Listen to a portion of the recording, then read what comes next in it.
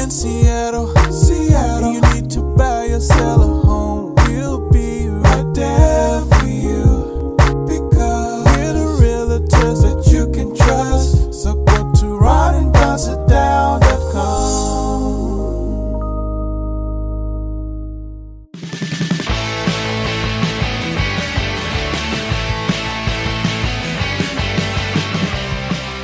Now here's those boyhood friends, Ron and Dave. I mean, Ron and Delbert. I'm just kidding. Here's Ronna and Donna.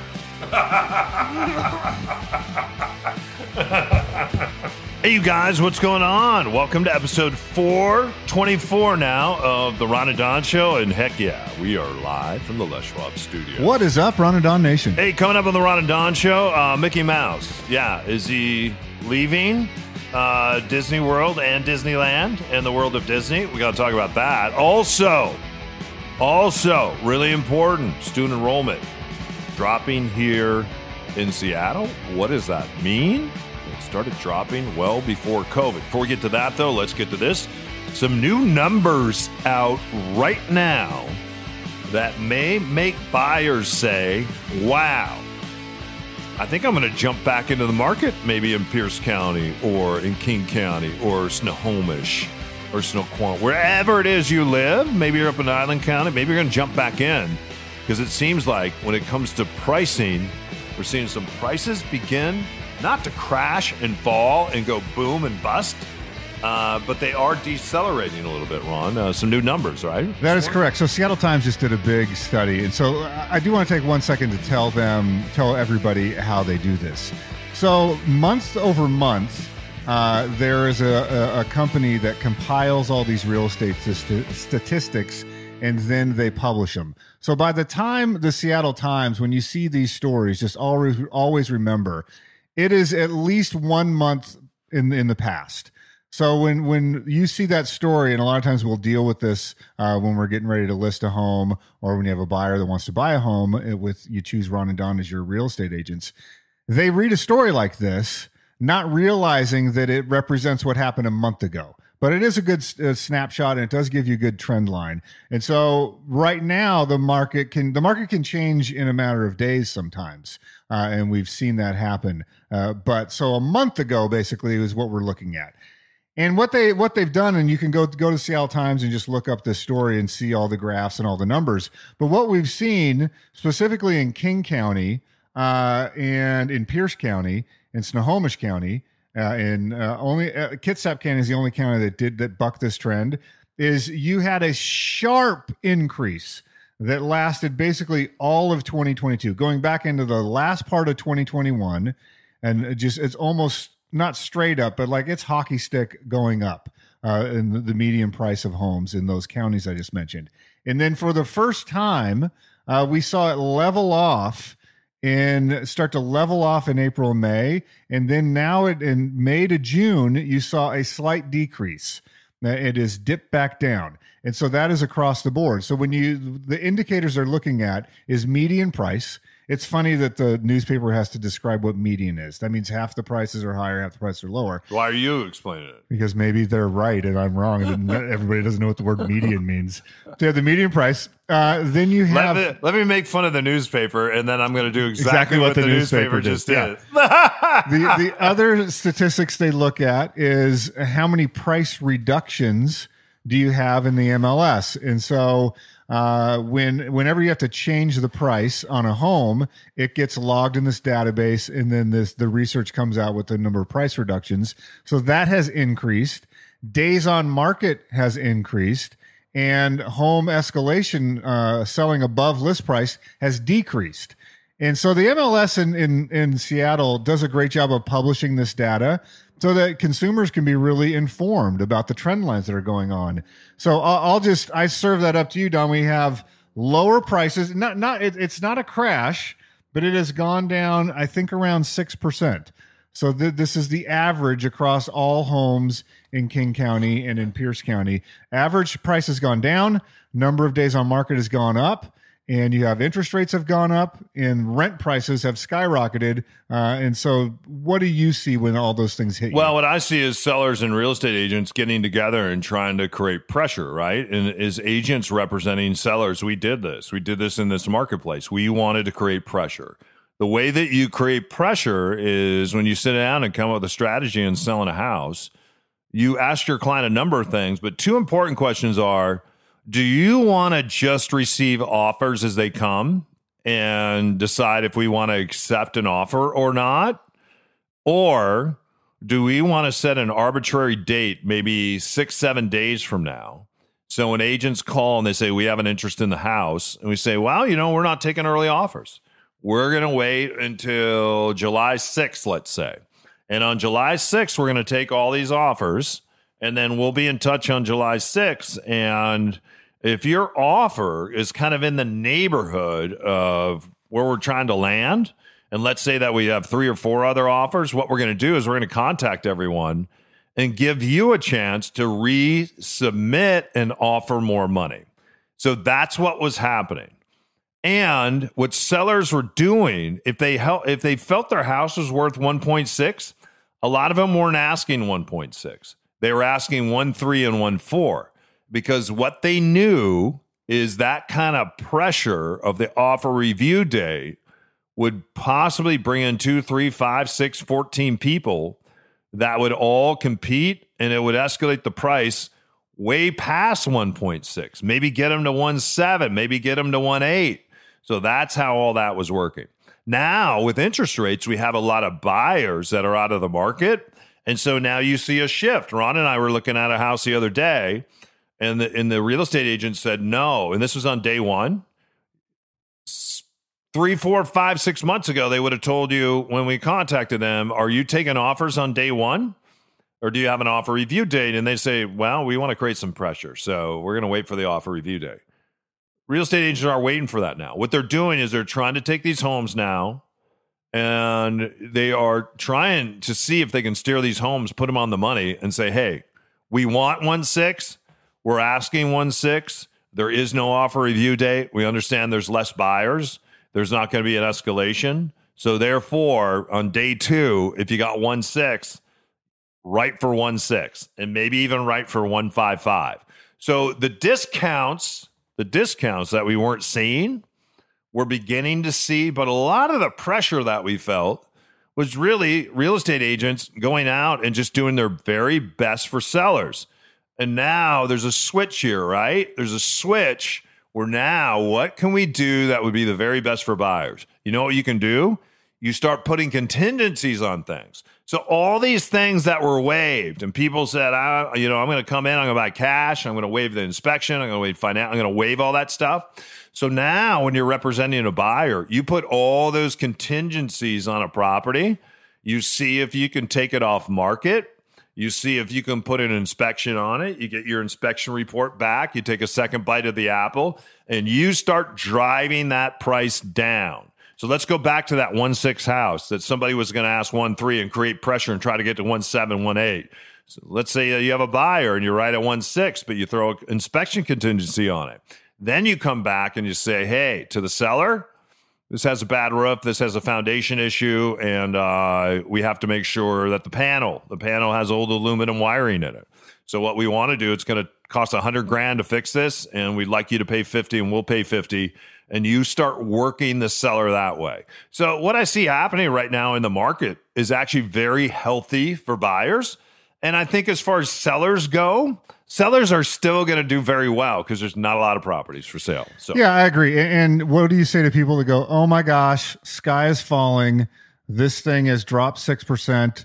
What's to stop it from dropping to 26% or 36% or 56%? Is the sky falling in the way that you look at just the Seattle metropolitan area in general, Don? Yeah. Is the sky falling? Yeah. No, didn't fall. In fact, let me look outside right now.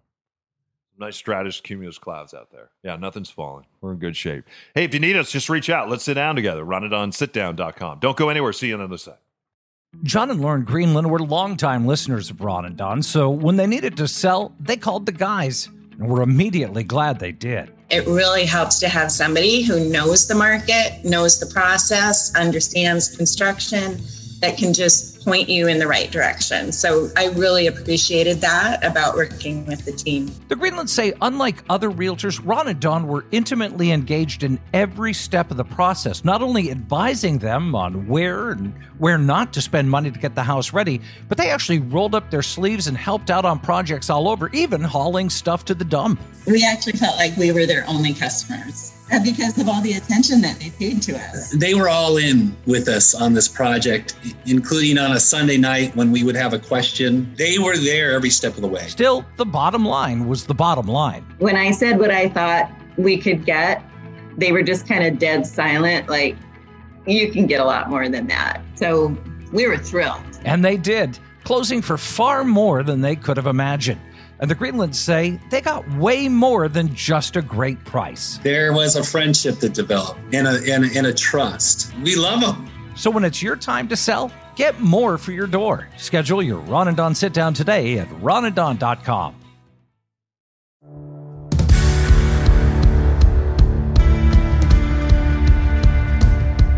Here's my dad and his boyhood friend, Mr. Ron, and my dad, Don. All right, you guys. Hey, welcome back to the Ron and Don Show. A story that a lot of people are talking about is the fact, and I think we saw this through COVID, that there's a lot of kids that stopped going to school. They didn't jump online for online learning, and now they've kind of fallen through the cracks. And we're seeing enrollment right now actually drop in the city of Seattle. I'm curious to what you think about this as a dad and a kid that has gone to public schools. So, like you said, there's two things going on. One is what you just mentioned, that with COVID, people just stopped. They pulled their kid out of school. Some of them did remote learning. There's a segment of folks that can afford to send their kid to private school, and so you are seeing quite a few students in the Seattle metropolitan area get peeled out of public school. Their parents are now paying for them to go to private school. The second thing that happened is you had quite a few people whose parents were able to do work remotely that said, I'm getting out of downtown Seattle. I'm getting out of Puget Sound. Maybe I'm going to live in a rural area, and I can work remotely, and my kid can go to school remotely, or there's a school district out there. So those two things happened. The interesting thing to me on this is that the way school budgets work in the city of Seattle, at least, and surrounding areas, is it's all based on student enrollment. So if your budget last year was X and your student enrollment for the following school year goes down, that means you get less money the next year. And then you're having to deal, we're in an inflationary market, your budget went down. So that's when you start to see all the programs get cut. I remember many times when your son was in elementary school that, like, you're buying Kleenex for the classroom, or they asked the parents to buy school supplies that you would think the school would have supplied. But it was the parent like, hey, parents, we need you to step up and buy these school supplies because our budget doesn't allow us to buy these school supplies. I don't know. Like, I went through public schools. You went through public schools. I think a robust public school system that has sports and activities and shop class and music class and chess clubs and drama programs. To me, that gives your kid the opportunity to experience a lot of different things and figure out what their identity is and what they like. It really bothers me. And that's why when we were in terrestrial radio, we jumped in to help get a field built at Cleveland High School, because you want kids to be able to use the field and see if that's their thing, if they're into track, if they're into football, if they're into soccer, to be part of a team sport. So when these budgets go down, I worry that teachers are going to start to jump over to these private schools. The best teachers are going to just leave. B, all the programs that I liked, music and computer programming and athletics and shop class, all those things are going to go away. And now we're just a factory to produce kids that can take those standardized tests. Yeah. I have a lot of thoughts on this. I think the elementary school that my son went to, they just had to add on another wing to it. There's all these people that are coming from Amazon, and they have young kids or they're having kids. It's interesting because all his best, he had 5 different friends that he was really close to in elementary school. None of them went to middle school with him. They either moved away because of COVID. Some of them moved back to the Midwest. One young man moved to Florida. People were moving back closer to family, right? Because they needed family. They needed grandma and grandpa to help out with childcare because you couldn't go out and hire a nanny or hire a babysitter. So there was a lot of those things that happened. And then I also think this is a real great time to just kind of reimagine school. My son spends most of the day in middle school, and it's a public school, just being bored. And the kids that aren't bored are on their phones. I'm amazed how they're allowed to be on their phones. And I sit outside his middle school sometimes, and I watch as he's coming out of middle school.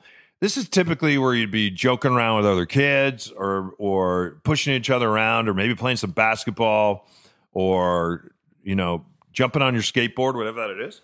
Every kid that comes out of school, it's the kids that have the phones and don't have the phones. As soon as they walk out, they're even in the crosswalk and they're just like their parents. They're just staring at that screen. They're just staring at that phone. And we didn't go to public schools when you had to deal with phones. I talked to one of my friends that is a public school teacher down in Arizona. And I said, how do you deal with the phone situation? Because a lot of parents say, well, I want my kids to have that phone. It's a safety issue. Right. So what she does is she has a basket. And when kids come to class, and she always has really cool music playing, she says, and you have to put your phone in the basket. You have to shut your phone off and put your phone in the basket. And she says each and every day she enters that classroom with a lot of intention. But she says what she is fighting, she's fighting those screens. And she's fighting the fact that a lot of these kids are on social media. They see themselves in that phone and on social media. Think about how you feel when summertime rolls. Let's take July 4th, for instance. And you look and you see your friends and they're out on boats, or you see beautiful women in bikinis, or people are having a great time water skiing, or they're out on the river, they're sailing somewhere, the Puerto Vallarta, or whatever. And maybe what you did on the 4th of July is you sat at home and you ate some popcorn and maybe you watched the 4th of July on TV, something like that. And think as an adult about the pressure that you feel when you look at Facebook and you feel like you're not adding up. Now be a 12-year-old and do that and try to navigate that. And then we scratch our heads and we wonder why so many kids and so many children are committing suicide. Ron and I had a friend when we were in terrestrial radio, and he had a daughter that kept trying to kill herself. She was very young. And I asked him, I said, if there's anything you could change, what would you do? And he said, you know what? I would take phones out of the hands of every kid, including my daughter. And I'd say, you know what? When you're a senior in high school, we'll hand you your phone and you'll be on your way. So I think phones, I think screens have made kids less interesting. It's made them less curious. Sometimes boredom is good because it drives you to go build a ramp and jump your friends like we did in Grandwood Park, Illinois, and build choppers and build forts. I was walking through Discovery Park with my son the other day, and I was telling him about all these cool forts that we used to build in this farmer's field. And so he's like, well, we should build a fort out here. He had never heard of anything like that. So that's my concern when it comes to kids, when it comes to their enrollment in school. And even more than that, school is supposed to be a place where we're starting to figure ourselves out, just not mentally and emotionally and physically and spiritually, but also socially. And I have to say, I'm pretty amazed at all my son's friends and the way they can't talk to each other. And even when they come over to this house, they sit there and they're all on their screens. They don't talk to each other. And it is heartbreaking to me. Yeah, no, I think that's interesting to hear from your perspective. I think, I don't know, like for years, I've voluntarily, every time we had a voting amendment that's like, do you want your taxes to increase to pay for schools? I always check yes, even though I don't have kids in school. Yeah, I agree with you. Making these schools an inviting place where it's not boring and a kid can find themselves like that. That is what it's all about. Yeah. We'll see you guys on the other side.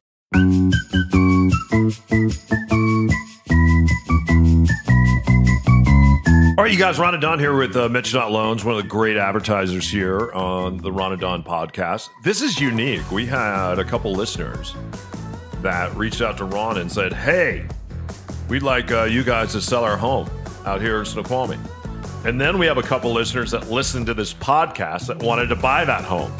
So our buyers and sellers were part of the Ron and Don Nation.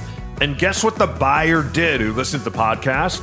They reached out to you in order to get the financing done. So everybody in this transaction was part of the Ron and Don Nation. That was pretty cool, wasn't it? It was really cool. It was great. Yeah, no. I had a client reach out to me, and I didn't actually hear at first where he was calling from. And he said, no, I heard you on the podcast. I'm part of Ron and Don Nation. Let's save some money.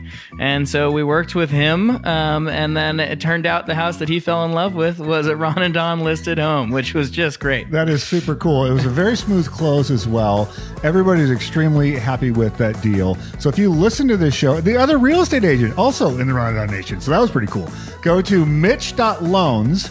Mitch will do a Zoom with you. You'll do a phone call, talk about your goals, whether it's purchasing a new house or a second house, a vacation house. He's got you covered. Go to Mitch.loans and ask him, how do I get that 0.5% back towards my deal? Mitch.loans. All right, you guys, welcome back to the Ron and Don Show. Don't forget, if you need us, buying, selling, investing, you just need to talk about real estate. Yeah, we're not just your broadcasters. We're here to be your real estate agents and consultants as well. All you have to do is go to Ron and Don Sit Down, and we can send you a buyer or seller playbook today, too. Yeah, and if you want to just feel more comfortable reaching out to me directly, you can just email me, ron@ronanddon.com, or you can email Don directly, don@ronanddon.com. Yeah. I have to say, there's some news out this week that Mickey Mouse may be leaving the wonderful world of Disney. Where's he going? I don't know. Evidently, Disney had signed on, I think, to have Mickey come aboard for like 90 years or 100 years or something like that. And I guess time has run out. And as a result of that, Disney will no longer, it's possible they may not have the rights to Mickey Mouse. I'm just wondering, though, if Mickey isn't a part of Disney, and it seems like somebody's trying to use some leverage here to maybe garner some more money, could that actually happen? I think so. Where does Mickey go? Knott's Berry Farm? Is this I don't think Knott's Berry Farm is around anymore, right? Is this like a public domain thing? What's he going to do? Go hang out in the Marvel Universe? I mean, what do you... That would be funny. But I think the Marvel Universe is part of Disney, right? When I go to Disney Plus, yeah, Marvel is already... So where do you tuck Mickey in if he's not there at the gates of Disney World and Disneyland? What do you do with him? I mean, Walt Disney created Mickey Mouse, so I'm assuming that this is either like a public domain thing, or that somebody tried to buy the copyright to that, or it's expiring or some such. I would think that Disney would do everything in their power to keep that asset around. Yeah. It's interesting what Disney is doing right now, and I don't know if you've seen this, but they come up with some crazy trips, like, for instance, where they will pick you up on a private jet, and you'll pay $150,000, and then they'll take you to every amusement park that they own, like in a 2-week span, for instance. And they say that these things sell out all the time, and that this is kind of a new thing that Disney is doing, and maybe we'll see some other amusement parks around the world do this as well. I have to say, one of my favorite things is late at night when it's raining here in Seattle, and it's like a Tuesday night, and I really want to freak myself out. I love going to the internet and looking at the pictures of abandoned malls. And I love going to the internet and looking at pictures of abandoned amusement parks, and especially the Six Flags that is in New Orleans that flooded back in 2005. They had a little hurricane there. Don't know if you heard of it, Ron, called Katrina. And Six Flags just sits there today. And so there's a lot of urban trekkers and photographers that will go into these old amusement parks and these old malls. I saw one the other day where they had found an old Burger King behind a wall. Really? Yeah, and the fry machine was still there, and all the tables were still there, the chairs were still there. It was like Burger King 1972, and I just wanted to order a Whopper. It was in really good shape, actually. But have you ever done that? Have you had an opportunity to look at some of the I want you to do this next time it's raining. It's Tuesday night.